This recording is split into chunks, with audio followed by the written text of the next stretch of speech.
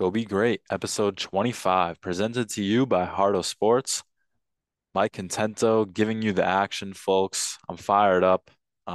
Quarter of a century mark on the GBG episode, so excited about that because I feel like it's a little bit of a milestone. It's going to be an NFL only episode, like I said, last episode. Just going to cover Super Wild Card Weekend and going to look forward to the divisional round. It was a pretty good weekend of football, I feel like, from the NFL standpoint. I think they gave you, uh, you know, pretty much every game was good, except for the last one. Even though the Hawks and the Niners ended up being an 18-point victory for the 49ers, that game was close for 2.5 quarters. Um, the Chargers, obviously that game started out being pretty bad, but then an epic collapse by one team, an epic comeback by the other. Dolphins with a surprise against the Bills, keeping it close. Giants and Vikings was pretty back and forth the whole way. Same thing with the Ravens and the Bengals, which was a surprise. Just the only team that didn't show up was the Buccaneers. A lot of people thought that the Buccaneers weren't that good all season, and I think a lot of people, including myself, just kind of got caught up with Tom Brady in the playoffs against a team that frequently chokes in the playoffs, and maybe got a little bit carried away. So we're going to recap those games that happened between Saturday and Monday last weekend and look forward to the games that will happen on Saturday and Sunday of this weekend. And we'll start it off with the first one, which was Saturday at 4:30, Seahawks and 49ers. Um, I think if you're going to look at this from the losing team's aspect, which is the Seahawks, this was a great season for the Seahawks. No one expected them to be, anywhere near the playoffs this season, trading away Russell Wilson in the offseason last year, not really sure who the starter was going to be, whether it be Geno or not Brock Purdy, geez, Drew Lock, who they traded for. Um, so you didn't really know, how they were going to be looking. You had to figure not particularly great.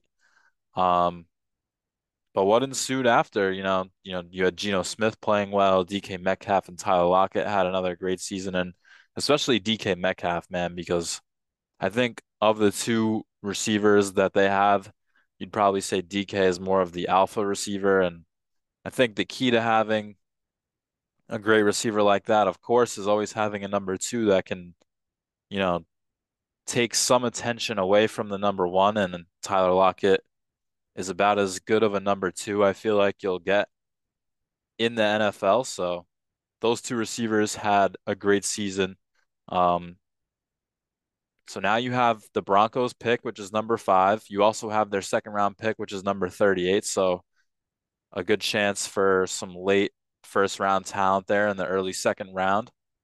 And the Yeah. Seahawks have shown that they are a good team in the draft. They literally just this past season had 3 players from their draft class come in and play big roles.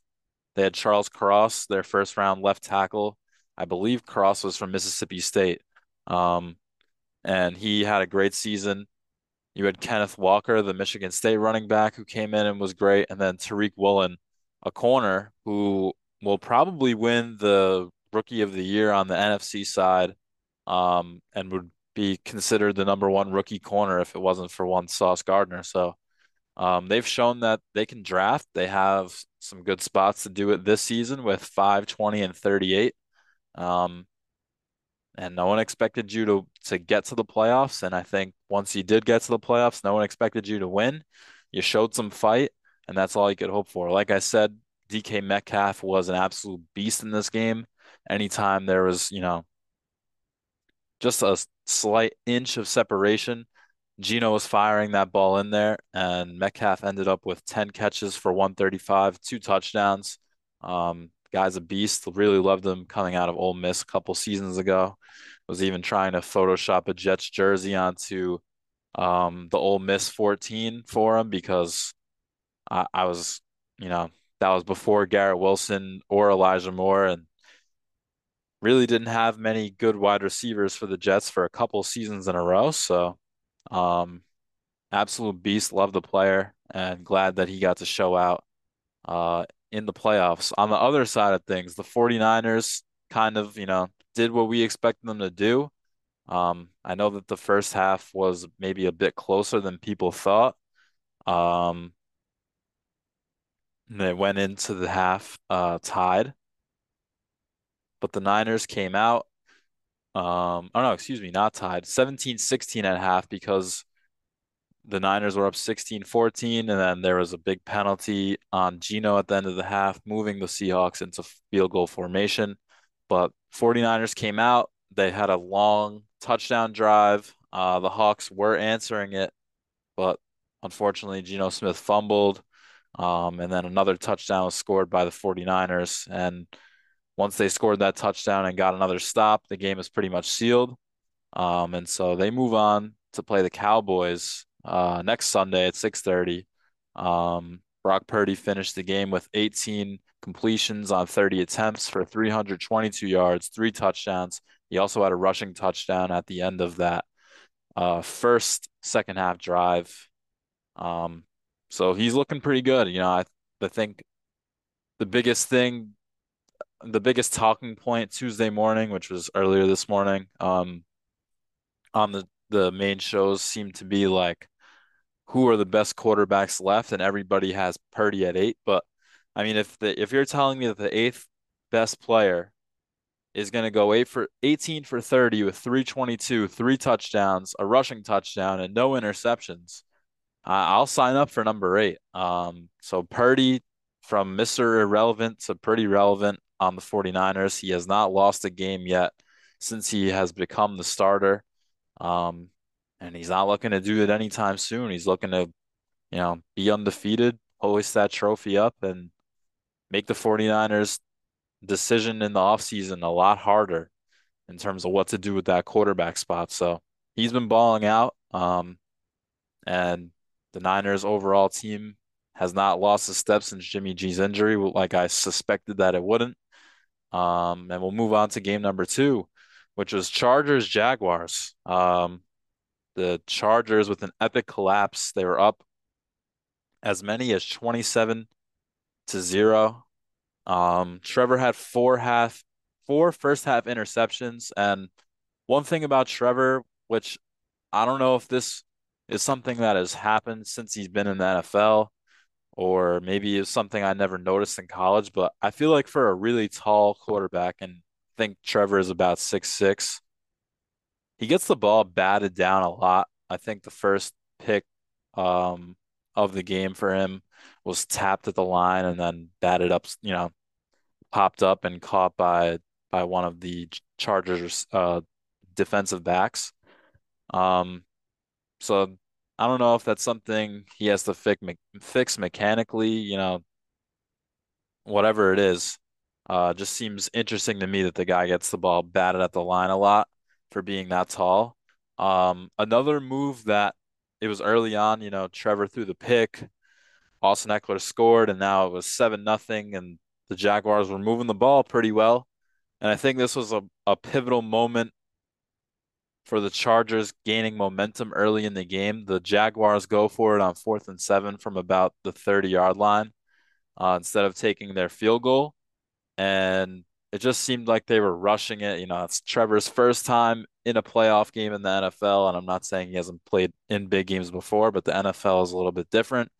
Um, you know, looks like the snap was rushed, didn't get a good play call and whatever it was. I didn't think that was the right move. And I think they lost a lot of momentum early on because of that call, not because of Trevor throwing picks. So, um, like I said, he ends with four first half interceptions. It was all Chargers. They were up 27-0 before the Jaguars put together a touchdown drive to end the half on a seam route to Evan Ingram. So 27-7 at the half. And just, I know that I trashed the Chargers on um the episode before this, on the preview episode, but Brandon Staley has proven that he cannot handle a lead and that he has made questionable decisions before. So I think an important part of coming back in the NFL is that, especially if it's after halftime, is that going into the half, the team has to have some sort of momentum moving forward because I think if there's no momentum looking forward to the second half and then you're just sitting down, like it's tough to come back out and play well. But that touchdown to end the half for the Jags, I think, was pretty big. And I felt like there was a good chance the Jags would come back. I think it was still more of the Chargers blowing the game than the Jaguars coming back. But nonetheless, I think both teams contributed to the way that this one ended. Um, I think that this kind of should help the Jaguars in the next game because if they go down against the Chiefs by any amount, they have to feel like they can come back against that too. Um, and for the Chargers, I don't know how Staley's not fired. I feel like there's been too much with this guy not looking great in big moments because the Chargers play every Sunday night, it feels like. That, they fired the OC, which I think they passed a lot down the stretch instead of running it. But so the Chargers are out. The Jaguars play the Chiefs at 4:30 on Saturday in Arrowhead. That should be a really great game. Um, I'm excited for that one. And Trevor Lawrence gets his first win. He had 4 picks in the first half, but he had uh, three t passing touchdowns in the second half. And they were able to pull off the comeback. A big fourth down and one call on a traditional split back formation. I think I saw on TikTok today that they ran something similar in the game early on in the season where I think the Jaguars blew out the Chargers 38-10. Um, they used that same play where they saw at the corner was not too good, and that was Asante Samuel who actually had 3 picks in the game. That his weakness is containing the edge in that formation. And so they ran it. They got a lot of yards. They got themselves into an easy field goal spot, and the kicker barely just makes it to end the game with a winner. And so we move on to Sunday because I think after those two games, like you expected Sunday to be pretty good, but the game that if you would have picked to not be that great, uh, you would have picked the Dolphins and the Bills, and that was not the case. It did start out all Bills. They scored 17 points on their first 3 drives, but I think I have on the top of my list here, Bills started to rout them, but maybe they got complacent. I don't even know if I believe the complacency part. I'm sure that when it was 17 nothing, like I'm sure that some of the players thought, all right, we're gonna blow this team out. Like they have the third string quarterback. But the Dolphins kept fighting. They kicked 2 field goals. Then they had a big punt return that set up a third field goal. So now it's 17-9. Um, it's right before the half. Josh Allen tries to fit it into tight coverage against the Dolphins with Cole Beasley as a receiver. It pops up. It's picked off. They score. And now the game's tied right before half.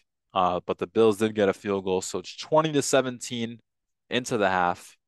They get a sack fumble touchdown to make it 24-20, but 2 straight touchdowns for the Bills makes it 34-24.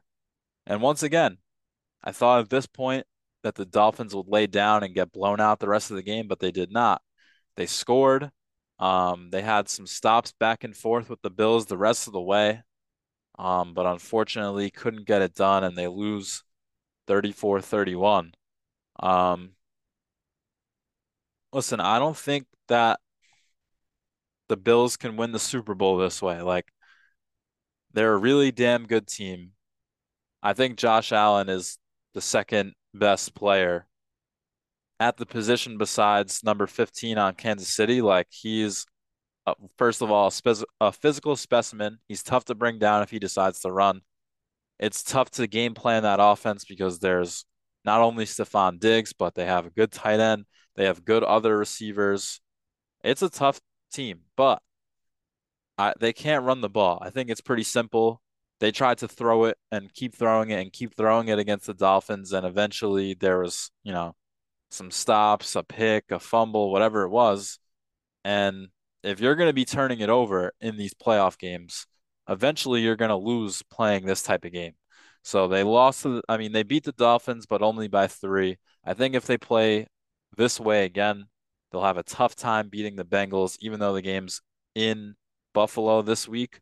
Um, the defense, I mean, listen, they gave up 24 to Skylar Thompson. I don't think that bodes well for them going into next week, but also you could look at it as maybe this is a little bit of a wake-up call for the Bills defense and that they start to, really lock it down the next couple games and on their way to a Super Bowl. But I'm going to go on the other side. I think, like I said, more of it has to do with the fact that there's no running game, and that has nothing to do with Josh Allen. That's just, simply not his fault. Like the team is what they are.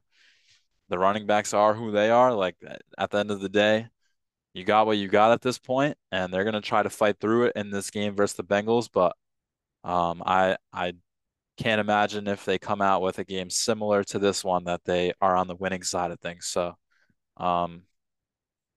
4:30 was the game that we were all looking forward to, I think, especially if you are a Giants fan specifically, but even if you're just in New York or the area, because everybody has kind of rallied around this Giants team. I think they have a really fun underdog vibe to them. I think everybody really likes Brian Dable, and it helps that they're winning. But I think, the story has been all year. Nobody expected this team to do anything in terms of being in the playoff picture, but they started out hot. They were able to make their way into the playoffs, and now they have a win as they go into Minnesota and beat the Vikings 31-24. The Vikings, I think they kind of are who we thought they were. Like, they came out with their opening drive touchdown like they have pretty much in every game all season. Um, but after that, their offense didn't look great. Like, they definitely moved it. They still scored 24 points, but um, the Giants were able to keep Justin Jefferson to 7 catches for 47 yards. That was a big reason for the win. Um, they were able to get enough pressure on Kirk to really, make it hard on him. They were able to cover enough to get some stops. And then on the offensive side of the ball, um, not that I haven't been locked into the last month of the season, but like I said on the last episode, I had a lot going on with my family. Then it was Christmas, then it was New Year's. Like, I haven't been as locked into the NFL as I normally would be at this time. And so maybe it's because I forgot how the Giants looked early on in the year, but Daniel Jones looked legit, man. Like, there's no more game manager doing what the coach asked him to do and executing it. No, no, no. My man was getting onto his back foot. He was decisive.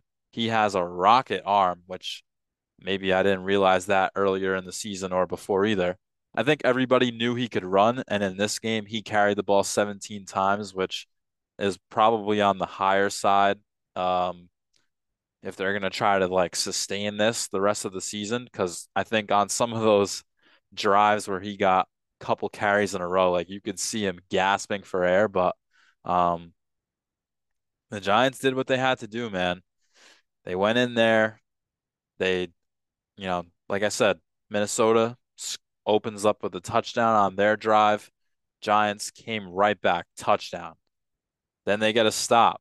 Then they get another touchdown. All of a sudden, it's 14-7. It's like, whoa, this is, if we thought that the Giants would play close and win, but it wasn't going to be, this way. And then they get another stop and they're going down the field. And I kind of thought that if the Giants scored and made it 21-7, that the Vikings were done. Like, and what happened instead is they got the goal line stop and made them kick the field goal. It was 17-7.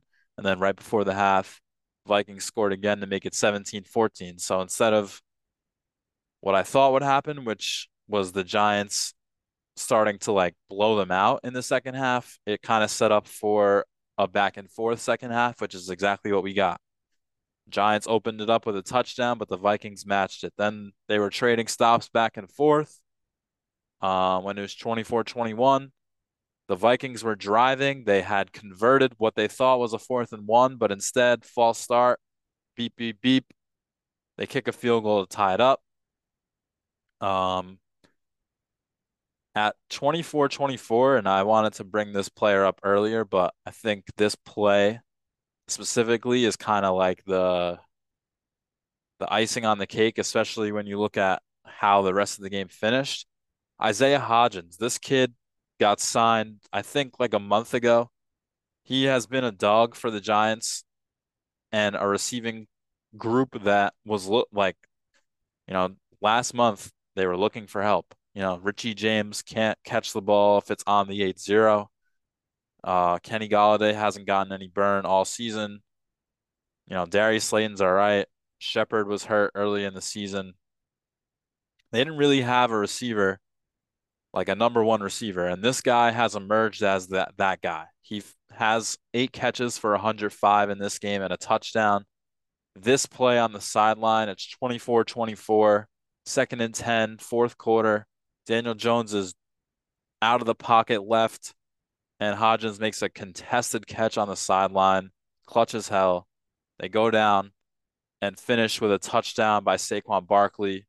Um, and then they get a stop. The Giants would have actually iced the game without having to give it back to the Vikings again, but Slayton dropped the ball. Or, yeah, no, it was Darius Slayton. Slayton dropped the ball on 3rd and 16. He would have ran forever, at least for a first down. Um, and they got the ball back to the Vikings with like 150 left. But like I was saying earlier, they just get enough coverage from their players downfield, and I'm sure it helped out having Adoree Jackson and Xavier McKinney back in the secondary. They got enough pressure from Kayvon Thibodeaux, Dexter Lawrence, and the boys up front, Leonard Williams as well, a former Jet. So um, they got it done. They beat Minnesota, and now they will face up with the Eagles Saturday at the Link, 8:15. What a shit show that game could be, because two of the craziest fan bases we have in the NFL and really in all of sports will wake up on Saturday at whatever time they please and start drinking, and they will be at least 9 hours of drinking into their day before that football game starts. God bless to the security forces at the Link and anywhere around the Link, because that place will be a madhouse on Saturday. Um, and it should be a great game. Um, Hodgins, like I said, 8 catches, 105 and a touchdown. Saquon had 14 total touches for 109 yards and 2 touchdowns. Jones looking legit, man. There's only a couple of quarterbacks, I think, at this point. And I think the quarterback conversation is becoming pretty clear that it's also a quarterback and coach conversation, but I don't know. I would take the the big three in the AFC of Burrow, Allen, and Mahomes before Daniel Jones. Then I'd take Jalen Hurts as well.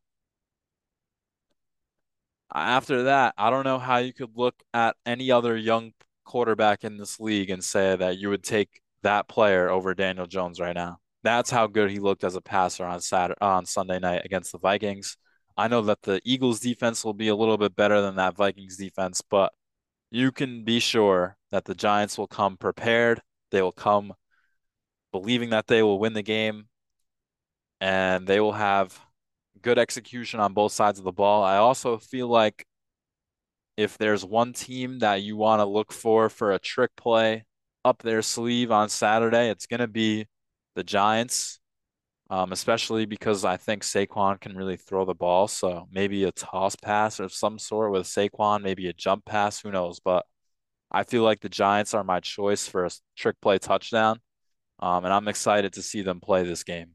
on Saturday. So, next game after them was Ravens Bengals, a game that I think everyone thought the Bengals were gonna blow the Ravens out of the water with, and they started out on a field goal and a touchdown early in the second quarter that I kind of think I personally thought the route was going to start to be on, but no, the Ravens scored a touchdown in the middle of the second quarter, and then they kicked a field goal before the end of the half to go into the half with a lead, 10-9. So, um, you know, overall, something that I did not think was going to happen, which was the Ravens really getting to move the ball at all with Tyler Huntley at QB.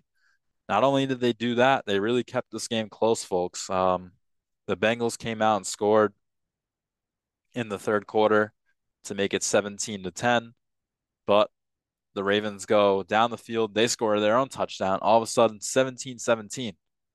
Now the Ravens go down again. They're at the 2-yard line, and Tyler Huntley tries to reach the ball out on the QB sneak. It gets batted out.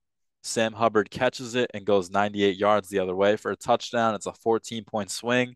It was the last touchdown of the game, and the Bengals won 24-17, escaping a pretty close scare against their division rival.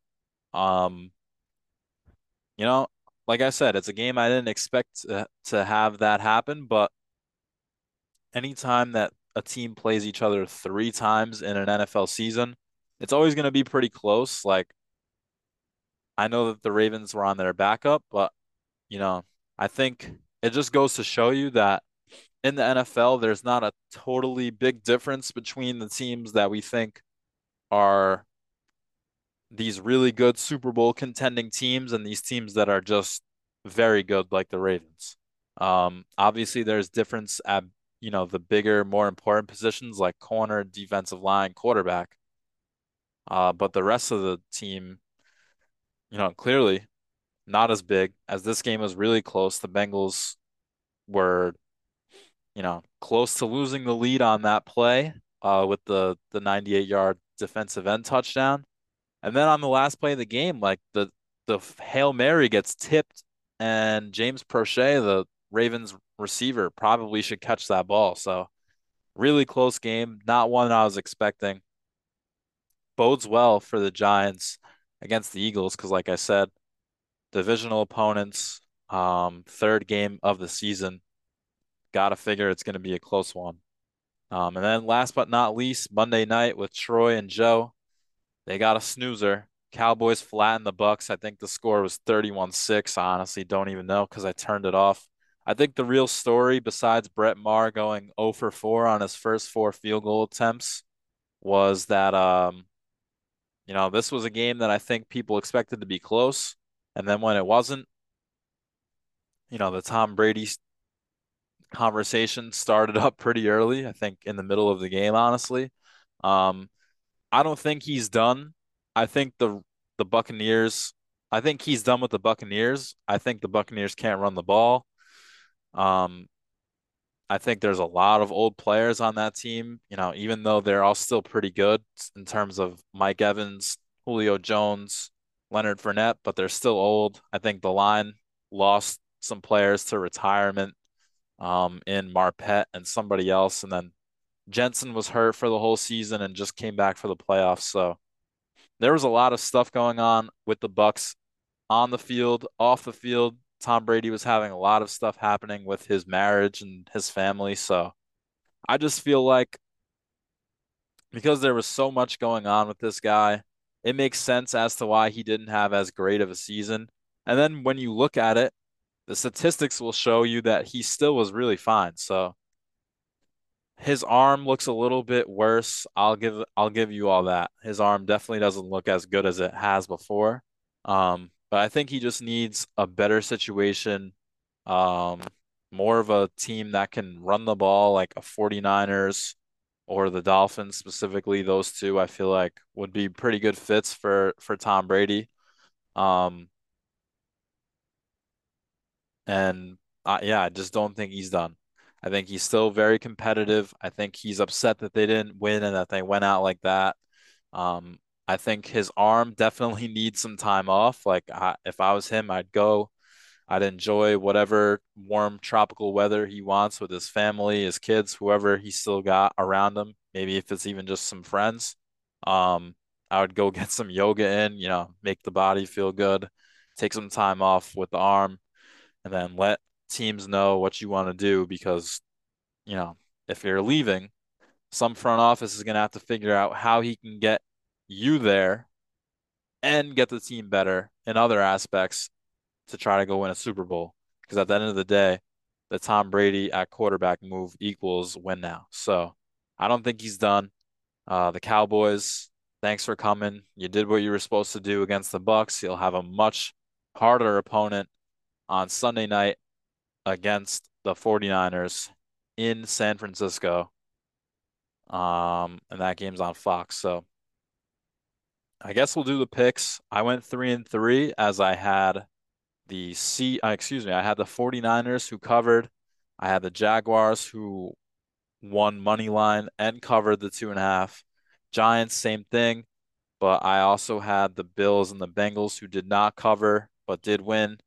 And then the Buccaneers, who that game actually ended 31-14. Like I said, I kind of tuned that one out late in the third. Um, Cowboys 31, Bucks 14, and I had the Bucks plus 2.5. So 3-3. And we'll do the picks for this week. So both number one seeds play on Saturday. Um,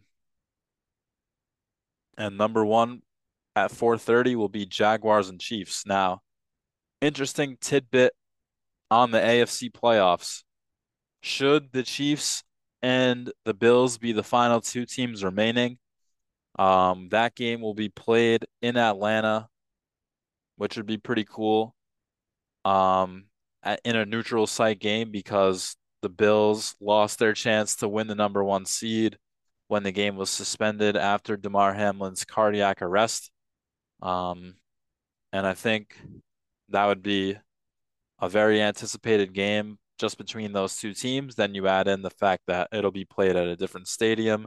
I think there'll be some lure to that game. So just to keep in mind, that if you think that the two teams that will win are the Chiefs and the Bills, that is what you will get. So 4:30, Chiefs, Jaguars. This game I believe will be Mike Tirico and Chris Collinsworth on NBC. The Chiefs are 8.5 point favorites. I'm gonna go with the Jaguars. These two teams played back on November 13th. It was a 27-17 Chiefs victory.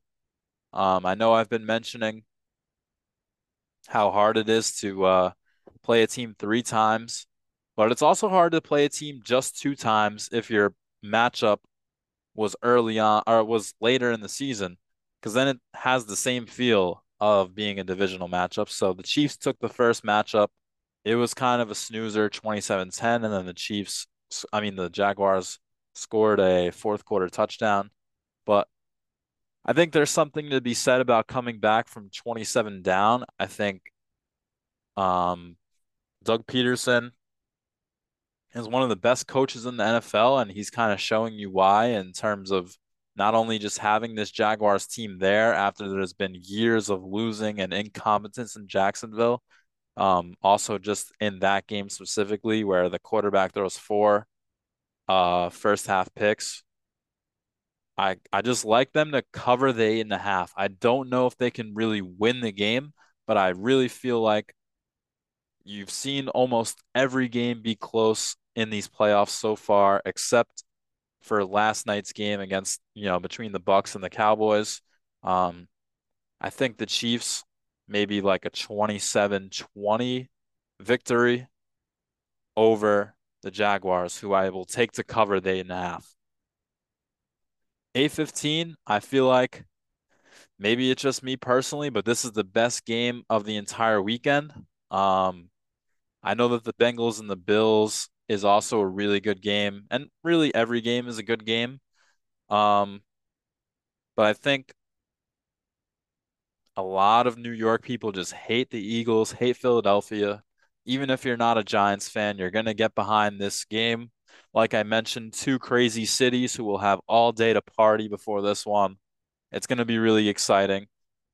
The Eagles have beaten the Giants twice, 48-22 on December 4th here at MetLife. And then 22-16, the Eagles played their starters, the Giants played the backups because the Eagles needed to get the 1 seed, but the Giants couldn't go higher than the 6. Jalen Hurts is off the injury report. Daniel Jones carried the ball 17 times in the last game, did whatever he had to do. I'm going to take the Giants, folks. They have that feel of an underdog team that can take down whoever the hell's in front of them. I like the fact that the Eagles won both matchups in the regular season, to be completely honest with you. Um, One prop that I would look at in this ball game, and honestly, I feel like I should say it, even if, if I mush it, it's good for Giants fans because that means that it didn't happen. And if I didn't, then that means someone out there hopefully had it for their wager and is a winner. Boston Scott. Boston Scott, anytime touchdown. I think he scored 17 touchdowns in his career, and 10 of them are against the Giants. Every year it happens. It happened this year already.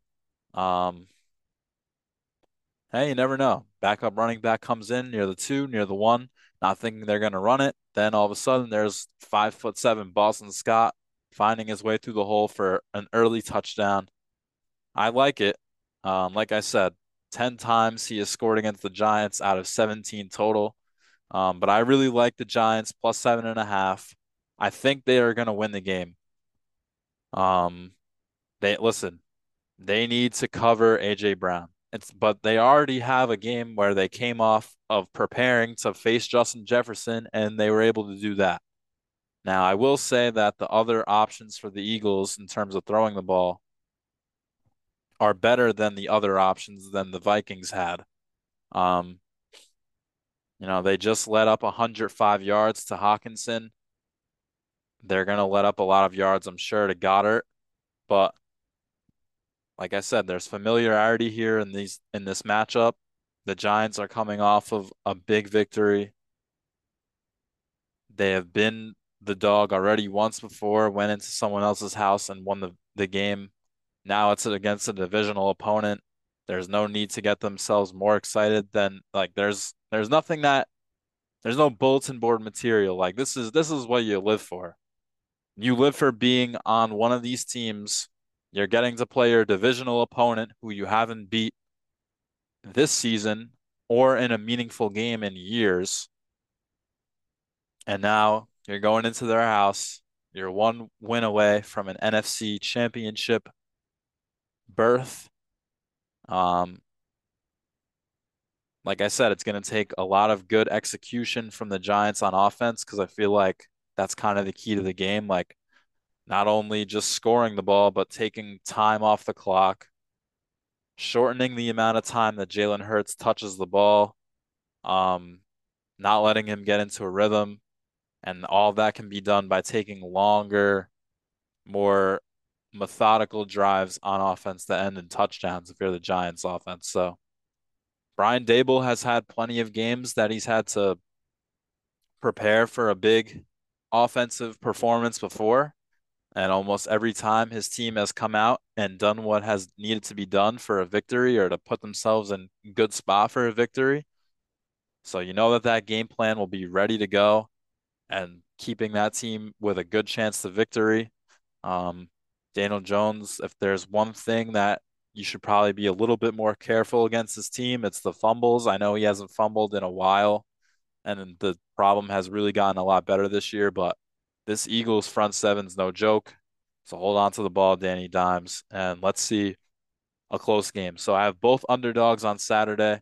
That's the Jaguars plus 8.5 right now, and the Eagles, excuse me, the Giants plus 7.5 right now in Philadelphia against the Eagles. Sunday has two closer spreads. First, it's the Bengals and the Bills. These two teams were supposed to play from when Sunday is 21 days before, or 20 days before, excuse me, on Monday Night Football, but Damar Hamlin went into cardiac arrest in the first quarter and the game was canceled. So these two teams scheduled to play once again. The Bengals are 5-point dogs to the Bills. I'm going to take the Bengals +5. I know that the game against the Ravens was a bit closer than it was supposed to, but I'm going to liken that all up to divisional matchup.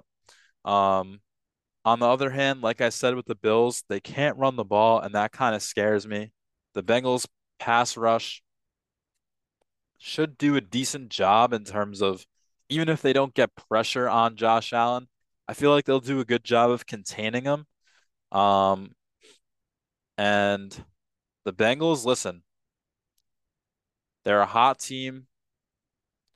They once again are kind of slotted into still that like they're just not in the same level of the Bills or the Chiefs. I think they feel that underdog mentality. Um, if you're asking me which quarterback I'd rather, even though I know which one is more talented, I'd rather have Joe Burrow. Um, he's played in so many big games already in his career, and he has excelled in every single one of them. Um, I really like the Bengals to win this game, so I'm sure that the money line's up at like the 170 or 80 mark with it being a 5-point spread. Um, I think the Bills -5 is just a big overreaction. Like they should have beaten the Dolphins by more than that, and they did not. I think that kind of sets a red flag off for me, and I like the Bengals +5. We'll see. I think that's going to be a great game though. Final game, 49ers and Cowboys. The 49ers are a 4-point favorite at home, 6:30 on Fox. Um, I'm gonna go 49ers -4. Now the Cowboys played Monday and the 49ers played Saturday. So the 49ers will not only be the home team, but they'll have 2 full days of preparation more than the Cowboys. Um, and I think that could be a big difference in this game. Then you factor in that the Cowboys are perennial chokers. The 49ers, I think, have the best team in the NFL. And that the Cowboys overall are going to be up against it. Like, I don't think that the 49ers are going to allow the Cowboys to run up and down on them. And the 49ers just have to really lock up CeeDee Lamb and Dalton Schultz in the passing game, and they can shut that down too. So I think that this will be a really tough game for the Cowboys on offense. I can envision like a 49ers 27 Cowboys 7 type game or 24-7 or something crazy where the 49ers defense really takes a big step up. Um, maybe I'm underestimating Dak Prescott and the Cowboys, but I just, you know, th they they did win, and I didn't think they'd win last week, but that was a bit different of an animal between the Buccaneers and the 49ers. Brock Purdy hasn't lost, so no need to try to, take the Cowboys as like a hot or a cool pick. Um, I really do think the 49ers run defense is going to be taking away the Tony Pollard aspect of things. I think Zeke will get a couple carries and not really go anywhere. And then it comes down to the passing defense. Can you stop Dalton Schultz and CeeDee Lamb? I think the answer is yes. And on the other side for the Cowboys defense, it's just too much, man. It's just too much. The 49ers offense with interchangeable parts between Deebo Samuel and Christian McCaffrey, George Kittle, Kyle Juszczyk, Brandon Ayuk, whoever they put out there succeeds. They're always in a great scheme, great game plan, great, just they always execute well. I've been saying since before Jimmy G got hurt and after Jimmy G got hurt that I like the 49ers to make the Super Bowl. I'm not backing off of it now. I've got 49ers -4. So that'll conclude today's episode number 25. I want to thank you guys all for tuning in. I don't know if I said it earlier, but I thought that it would be a pretty quick episode because it was only going to be looking back at Super Wild Card Weekend and looking forward to the divisional round of the NFL playoffs. So I think I got in at about 45 minutes. I'm honestly pretty hyped up about that because I know that I've been in the internal battle of making it shorter for you guys, so more people will want to tune in. Um, and so here we go. There's one for you, right? So I hope you guys enjoy this weekend of games. Like I said, Saturday I'm sure will be crazy if you get up and have don't have work on Saturday. I'm sure it's going to be a great day, and that's in anticipation of that ball game at 8:15. Um, and then Sunday, as always, late start with 3 p.m. and 6:30, but that is in preparation of next week's championship round. And so it's crazy to think, but here we are, with just six NFL or seven NFL games remaining. You have four this weekend, you have two next weekend, and then the big dance, February 13th in Phoenix. I'm excited. Rihanna will be there. I'll be on a seat somewhere in New Jersey getting fired up. Um, and I just can't wait. I also can't wait to bring you guys next week's episode when I will be looking back at these four games um, for the divisional round. And I will be looking ahead to the championship round, which I personally hope does not feature the game in Atlanta between the Chiefs and the Bills. I'm hoping that it'll be Chiefs Bengals because that was a great game last year. And then Giants 49ers. And once the Giants get there, I mean, if they do get there, whoever gets there against what I think will be the 49ers, I think it'll be a tough game, but I think that it'll be a good game nonetheless. So I'm excited. Like I said, I feel like there's only good matchups remaining. There's not going to be any crazy blowouts that we want to turn off the games for. So hope you guys all enjoy it. I hope you guys enjoyed hearing me talk about what has happened and what's to come next in this NFL season. And go be great, folks. Have a good one.